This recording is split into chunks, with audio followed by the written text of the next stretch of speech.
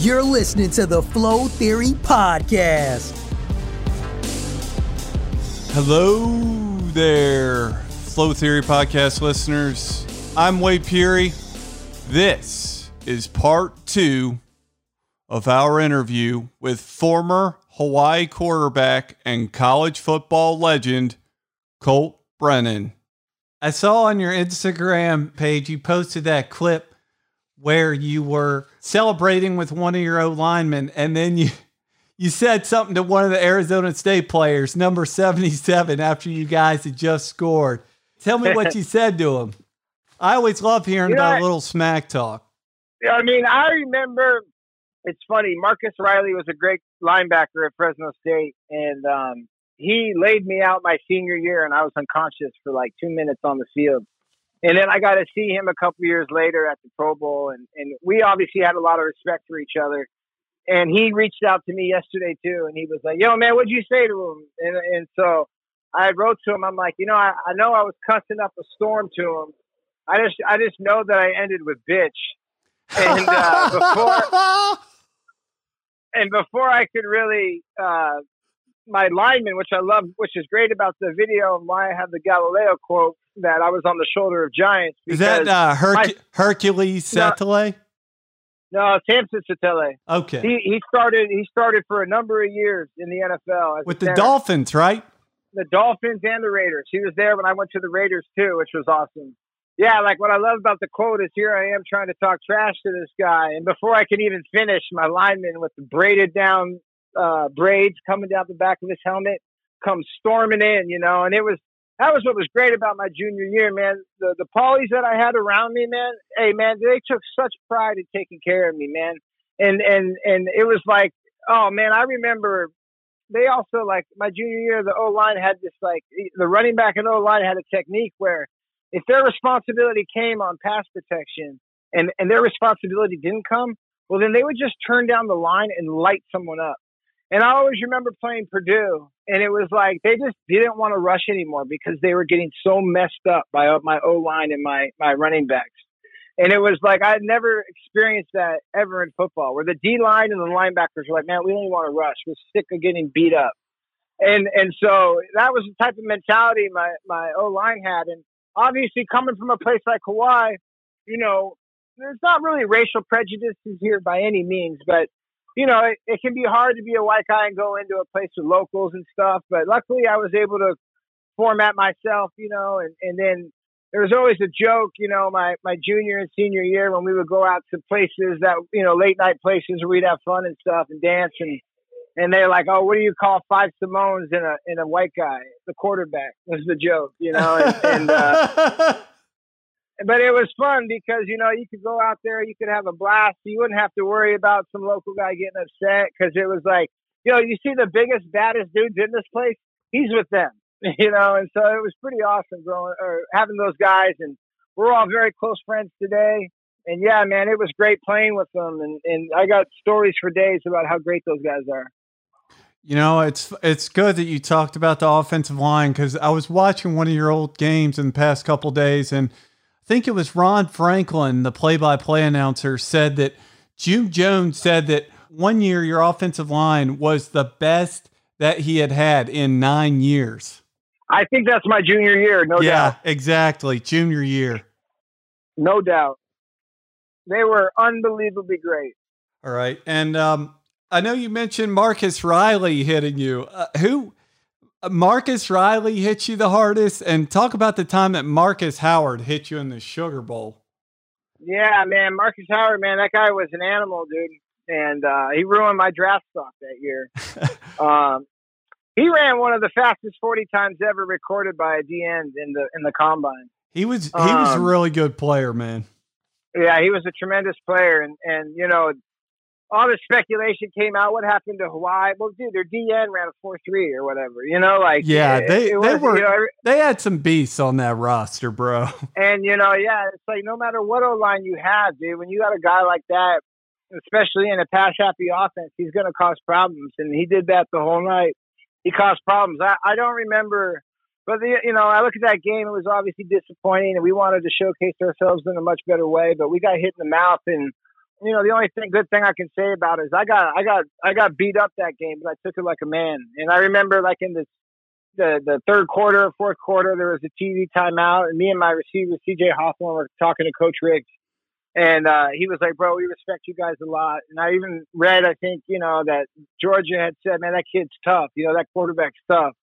And so, even though it was obviously my worst game I ever had in my college career, it sucks to be your last, but at least I took that beating like a man. Yeah, dude. Marcus Howard, he had a play in that game where he set the tackle up, like he took a step to the outside and then he came inside. He came inside to the strong side, and God, he blasted you, dude. I mean, I was like, jeez. Yeah, no, he was a great football player.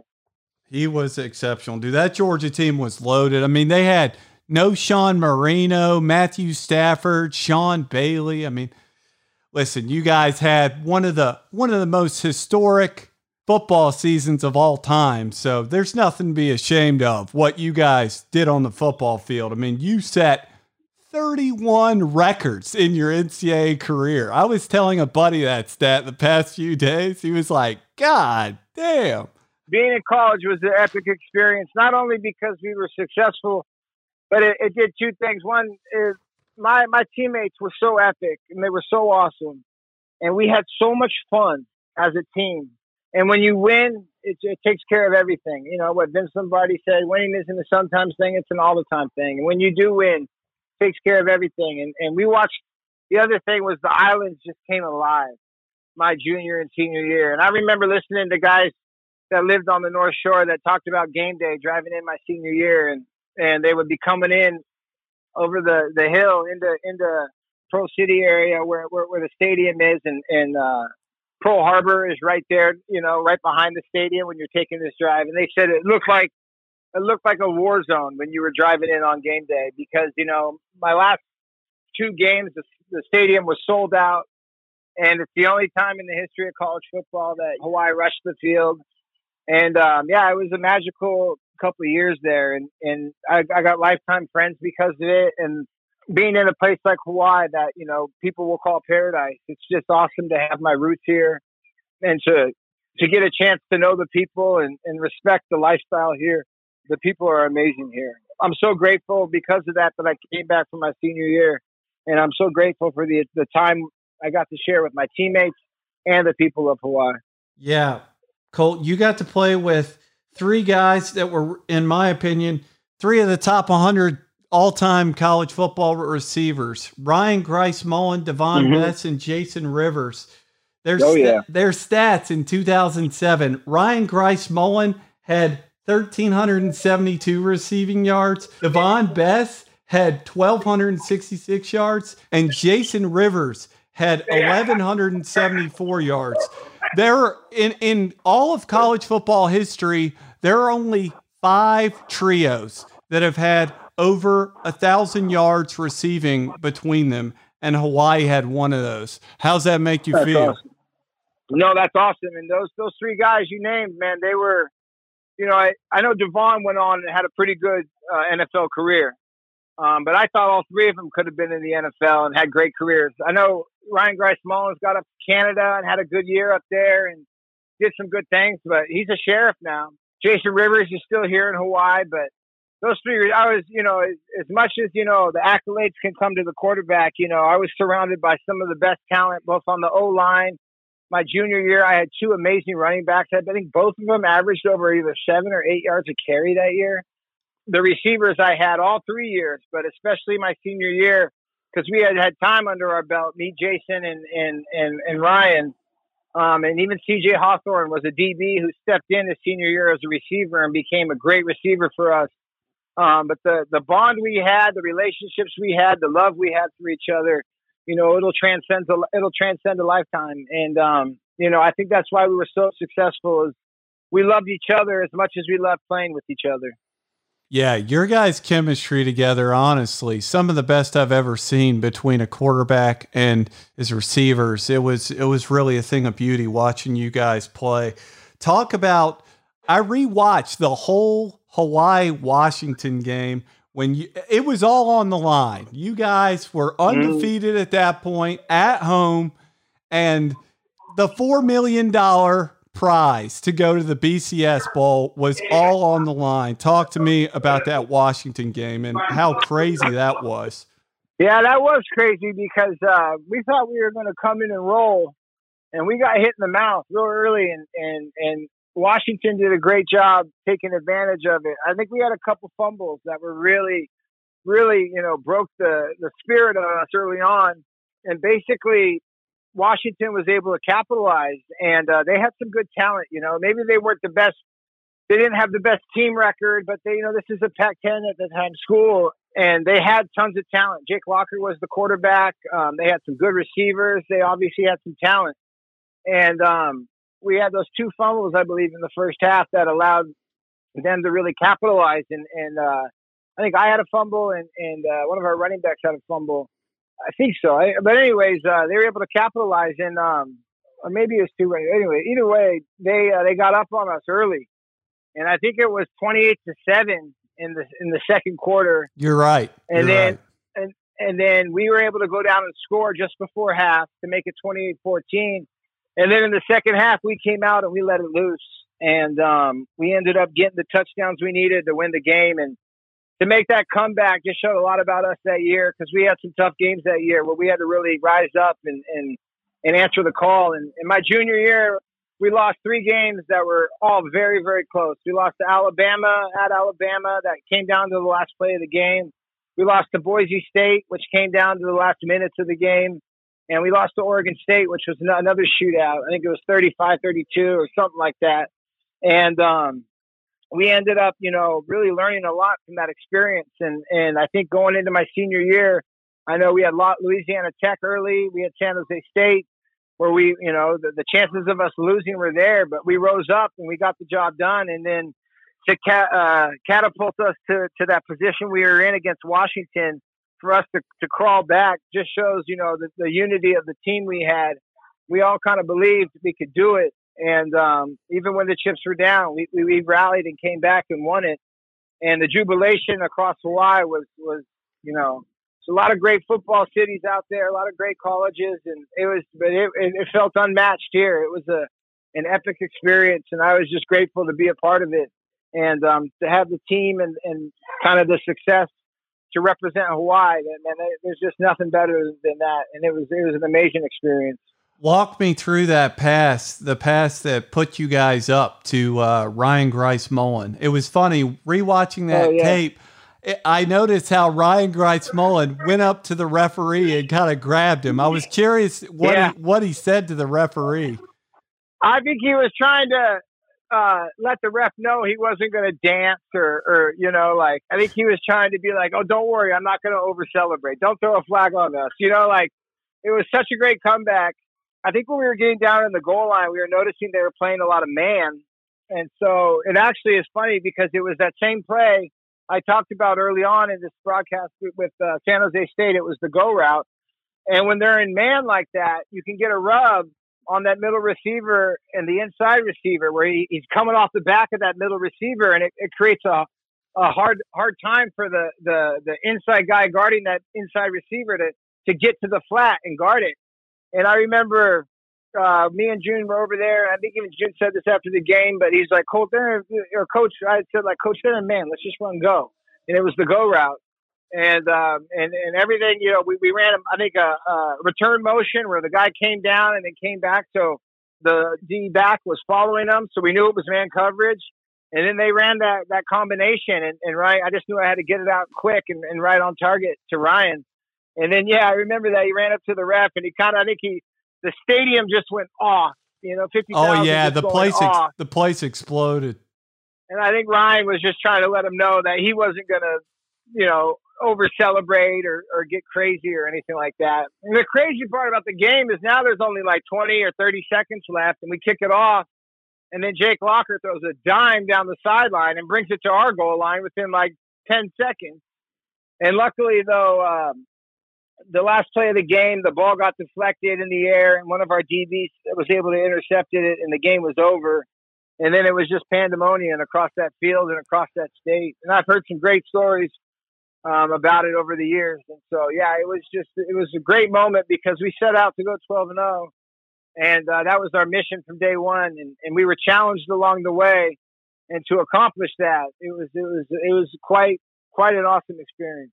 Yeah, I tell you what, man, myself and college football fans across the country, it really made my heart fill with so much joy to watch you guys go undefeated. Because like you said, you guys were so battle tested throughout the season. I mean, there were so many incredibly close games for you guys. I think you had like 4 or 5 games that were like a touchdown or less or something like that. You had a couple of games go to OT. I mean, it was, man, sweating bullets throughout your guys' season, but I was just so excited to see you guys finish it off. Yeah, thank you. And, I think it was those early moments where we had a couple of those overtime games and we really had to rise up that it kept us humble through the process of our senior year. And we knew that we couldn't give up fighting until the last play of the game when the clock hit 0. So I think it really got us ready for what transpired toward the end of the season. But it was a great run with a great number of teammates and great coaches. And it was a testament to Hawaii and what a special place this is. Talk to me a little bit about Jerry Glanville, Colt. I'll be honest, man. All the defensive coordinators I've gotten to watch over the years, like Jerry Glanville's defenses fascinated me because there was something that guy would teach to where the defenders would just hit like their hair was on fire. I was like, holy shit. How is this guy coaching these dudes to hit this hard? Like, blew me away, dude. I got nothing but respect for Jerry Glanville because I loved watching his defenses play at Hawaii. No doubt. Jerry Glanville was an awesome guy and a great coach. And we as players, we loved the fact that he was on our team. We enjoyed him immensely. And, every day at practice here in Hawaii, you practice at 7 in the morning, bright and early in the morning. When I was at Colorado, you don't go to practice till after school, right? 3 o'clock, in the afternoon or whatever. But with us here, because of the time change, because we have to get used to going to the mainland and waking up for early games and waking up really early, we obviously practice at 7 a.m. every morning, which means you got to be at the facility by 5:30, if not earlier, And so, one, it keeps guys out of the riffraff that can get you in trouble. It keeps guys out of the late night places and stuff like that because you got practice every morning. But when we would wake up and go to practice, he brought so much energy and so much excitement to practice. And I know the guys loved playing for him. And I would go in. He was one of those guys I'd love to go into his office and just sit down and listen to him tell me about, he's a real man. And he would scout grizzlies in the Northwest. And he would tell me stories all about that. And he had these awesome stories. And I just loved sitting down, listening to him. And, I really enjoyed him being on the team. And he's iconic, and God, the NFL mic'd up. His days were just some of the best lines ever in pro football. And he would tell me about one time he was tracking this grizzly and the grizzly confronted him and he was in a black hoodie. And he said he stood up and he put his hands up and he was making all this noise. And he said that there were some either hikers or maybe hunters that watched the ordeal from afar and that they thought he was an elk, and the grizzly ended up turning away and walking away. And then, but that was Jerry Glanville. He'd go toe to toe with the grizzly and win. So he was an amazing man.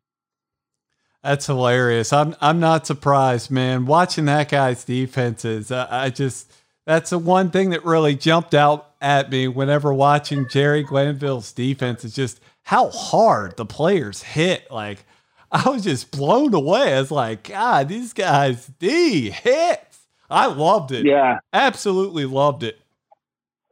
For sure. And, his style embraced Hawaiian style because Hawaii is a physical place. And when you watch the younger kids grow up and stuff, being tough is a part of it. And, they'll call it scrapping out here. It's fighting. They fight a lot. They scrap a lot when they're young. And they really took it to his style of football. And they definitely played with that energy come game day. Talk a little bit about, watching all the film of you guys past couple days brought back some real memories. One of my favorite players to watch for you guys. I mean, I know the receivers and then you were obviously great, but Kealoha Polaris, man, I loved watching that guy play. And he never set any records, but god damn, that guy was good. No, Kealoha was a special guy and still is. He was very, very awesome. And he was young. I think he may have only been like a redshirt freshman my senior year. I'm not sure. Yeah, I think you're right, Colt. I think you're right. So he was young, but God, we knew he was special. And, he had more of a controlled role my senior year, but you could tell he was going to be a great player. And I got a chance. UH football was inducted to the Hall of Fame, not this fall, but last fall, so 2 falls ago. And we all got together at a UH game, and we were introduced at halftime, and it was awesome seeing Kealoha. He's such a great guy. He had the dreads. He was just a really great spirit. He represented Hawaii and the people of Hawaii really well, and he was beloved on the team. And as much as he was a great player, him as a person was just as much great. And he was a great player. I really enjoyed playing with him. Yeah, he was a really exciting all-purpose back and a perfect fit for the run and shoot offense. I can definitely see why June Jones recruited him. And there was another really shifty back you guys had. I'm blanking on his name right now, but he was really good. Speedy guy. Nate Alawa?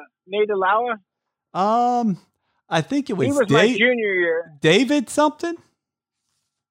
Well, there was Nimble? David Farmer, but he was a fullback. Maybe. I can't think of a David. I'm blanking on the name. There was another really small, speedy guy.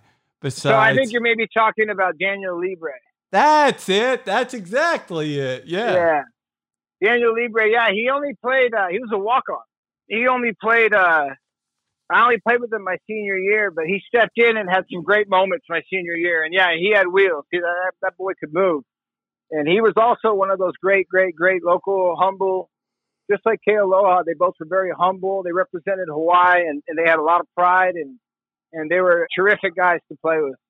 Yeah, you mentioned playing with Matt Leinart in high school. Quite honestly, I look at that roster in high school, and I'm like, God, that has to be the sickest quarterback room I've ever heard of on any high school football team ever. To have two Heisman Trophy finalists on the same roster at the same time in high school. It's crazy looking at it. I got a funny story for you. I want you to explain this to me. I heard that you were running the second team, Leinart was running the first team, and you took the second team to a win over Leinart. And I feel like your dad said something special after that happened. Yeah, I remember. Yeah. Basically, it was our spring game going into our senior year. And the way it worked was no pads, but like it's still very physical. We wear those little shell things, and maybe we wore the little helmets, or maybe we didn't. I can't remember. The fake stuff, not the real stuff. It's kind of like a physical 2-hand touch type game. I had the first team defense and the second team offense, and then Matt had the second team defense and the first team offense. And we ended up, I ended up having a great game, and we ended up upsetting the first team. Basically, I think after the game or something, my dad said something to the fact like, "Hey man, you keep this up and you're going to go somewhere." And, it was a great moment for me because, I wasn't a guy I wasn't really this highly recruited kid out of high school. I only played my senior year because my sophomore and junior year, I was, I played JV my sophomore year and then was, on the varsity team as kind of a backup my junior year. My sophomore year. And then my junior year, I was his backup. He never got hurt or nothing, and so, and he obviously had this amazing high school career, and he had scholarships coming in from every big school. And but me and him ended up becoming really good friends. You know, you spend that much time with someone in the QB room or whatever the case was. We became really good friends, and we stayed friends all up until this day. About 3 years ago, I went and visited him up at the college football studio that he does his show out of, and I got to hang out with a bunch of, you know, former NFL guys, and I just sat around and I watched what those guys do on game day. There's like 6 TVs up, and it's catered, and they sit around in their suits and they talk football, and then they go out and do their segments. And I got to hang out with them all that day, but Matt was a great guy. And then I had a bunch of surgeries, and I used to go to Arizona. There's this amazing trainer down there, Brett Fisher, and he runs this thing called Fisher Sports. And it's a place where you go to get in shape right before mini camp and stuff like that. Or if you have injuries, he's a great physical therapist as well. And so that was in, I believe, Scottsdale, Arizona, right by wherever ASU is. And Matt would let me live in his mansion. He wouldn't even be there. He would just, you know, give me the keys and let me stay in his mansion there in Arizona. And it was awesome. It had this giant lake in front of it, and it was this beautiful home. And he had one of those golf things where you can like golf on where you can hit the ball right into the screen, you know, and it'll track your shot. And but yeah, I used to love being able to stay there, and he always took really good care of me. He's always a good friend. And yeah, those early years, our junior and my sophomore, junior, and senior year, we were close. We were good friends. And one of the funniest things was my mom.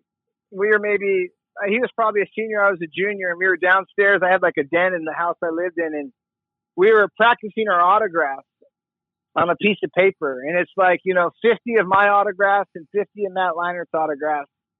And my mom kept it till this day. She still has it. And, you know, who knew that, you know, it was going to be such a cool thing to keep after all these years. But after me and Matt had a chance to go to the Heisman, Matt won it.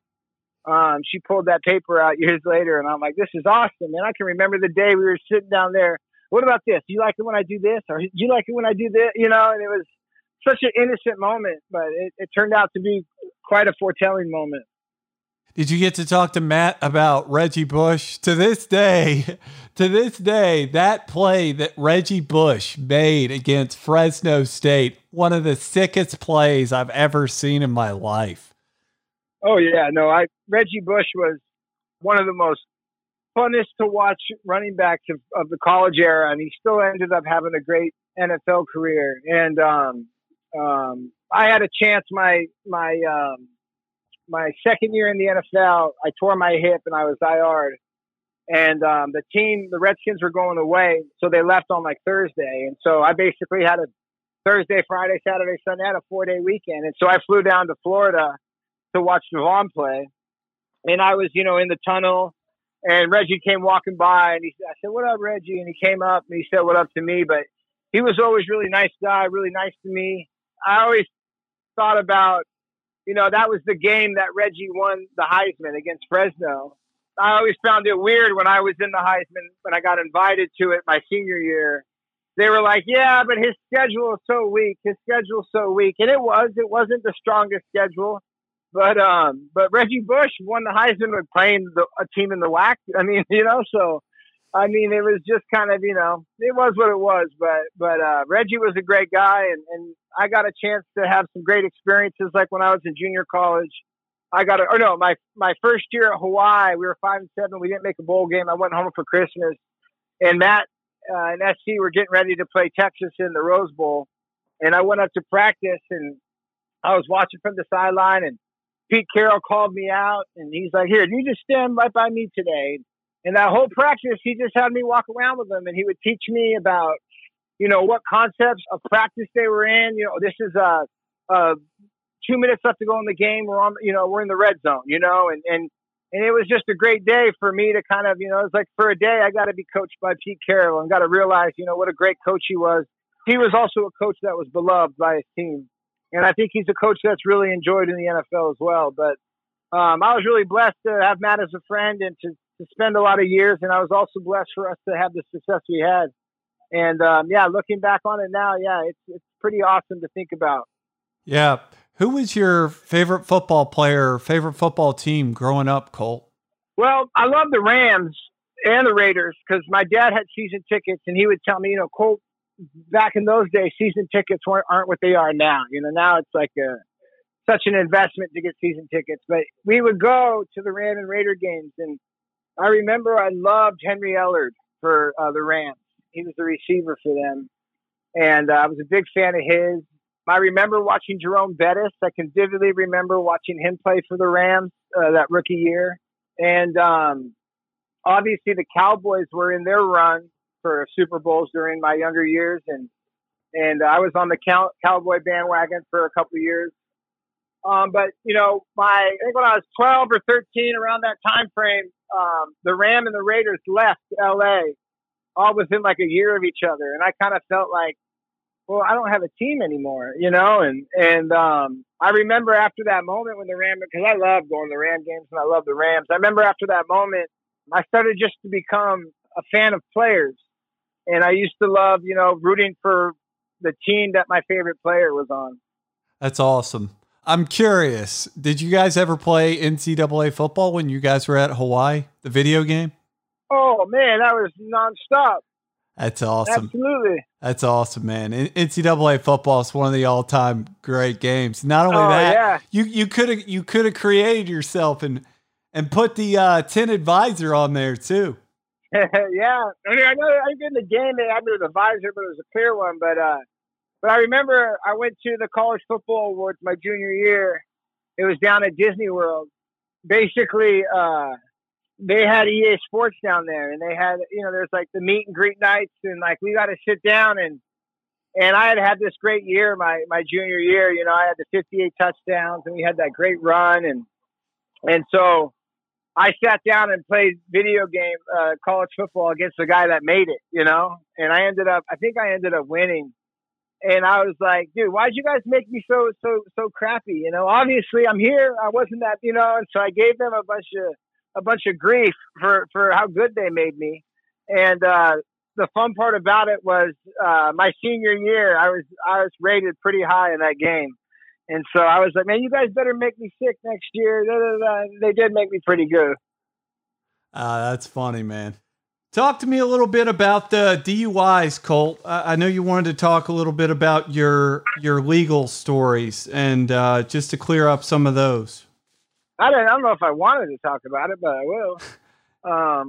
No, I just, ever since the accident, and I've had to deal with a lot of different things in my life, and traumatic brain injuries, quite a, hard to get through. And I found myself in, losing your career, losing the ability to do what you love, and then not understanding why you feel the way you do. I reached out for substances a lot, and over these last 9.5, almost 10 years now. And basically, I found myself twice just making bad decisions, and when I was years ago, when I got my first one, it was kind of right after I learned I wasn't going to be able to play football anymore. And I look back at the night, the situation, it was so easy to avoid. And I didn't think I was that messed up, but I was going 10 miles over the speed limit, and the cop was real adamant. And so anyways, I got in trouble, and then I dealt with that and went through that process. And then I think this past year, I found myself in a pretty dark place. Like I said, I've been having to learn how to walk again. I've been really beat up. I've been suffering a lot of depression, like just issues in life, not being happy, and just being frustrated with being such an athlete at one point, and now fighting to try and be an athlete again. And I found myself making a pretty bad decision one night, and I'm paying the price for it. What are you doing now, Colt, job-wise? So I'm in the process. This whole COVID thing has been kind of crazy, especially here in Hawaii. So much has, been turned upside down. But, I coached Pop Warner last year, or not this fall, but last fall. And we won the Big Island Championship, and that was a great experience. I was dealing with a lot of medical issues. I got a blood clot on my spine and spent 9 months in the hospital. And that's when I had to learn how to walk again and everything. And then this past fall, I had to go back to Oahu. We had to do some work on the house that I own there. And I was living out in the country. Basically, I helped coach for Kahuku, which is a high school that I won a state championship with years ago, coaching for them. I helped out for a couple of weeks at Kahuku. And then basically, though, once this all dies down, my ambition is I want to work at a golf course. I think I grew up in the golf game. I think that would be great for my recovery because I still got some time until I get the nerves all died in my feet. And so it's a slow process for those to grow back. And so I've been basically doing what I can to do the physical rehab and the medicines that can help regenerate my nerves. And it's been a slow process, but it's been, one where I'm getting better. And so I had an ambition to work at a golf course. I can hit balls every day, and then I'm really good socially. And, it's a game that I enjoy and love. And so I think I'd be good at it. I think I'd enjoy going to work. I plan on approaching the new coach at UH and maybe taking some classes and also helping out coaching at UH just as a volunteer type thing. And then I wanted to coach again, either high school or Pop Warner out there on Oahu. So I wanted to kind of mix in all those things. I love giving back. I love, my life is for people. If it was about me, my own security, I wouldn't want it, and that's the way it is. And so I basically just want to go back, get a job once things start opening back up at a golf course, maybe take some college classes and help coach both UH and also either Pop Warner or high school. That's awesome, man. Glad to hear that. Yeah, the coronavirus stuff, it's been one of the most bizarre things ever. I mean, it's really unexplainable, like it's turned the whole world upside down, Yeah, and I'm hoping that the next couple of months things will eke their way back to normalcy because I'll definitely be bummed if we can't watch football in the fall. Do you have weekly doctor appointments? Yeah, I had one earlier today. But yeah, I'm constantly involved with the doctors. I have blood clots that kind of were a result of both the accidents and not doing a good job taking medicines, and my lifestyle at the time allowed some blood clots to become pretty problematic in my life. And then I also have traumatic brain injury, so I do see an array of doctors. Sounds good, Colt. Well, you know what? We really appreciate you taking the time, Colt. I tell you, I haven't gotten to tell you this, but my favorite interview I've ever had was Chad Pennington. Let me tell you something. You just topped it. So, oh no, right on. I appreciate that. Yeah, I can't thank you enough, man. It's been an honor. And from college football fans all across the country and the world, we are so grateful that you are okay. You're happy, healthy. Keep your head up, Colt. You're a good man, my man. I appreciate it very much. Thank you. You've been listening to the Flow Theory Podcast. You can listen to our podcast on Apple Podcasts, Google Podcasts, Stitcher, Spotify, and TuneIn.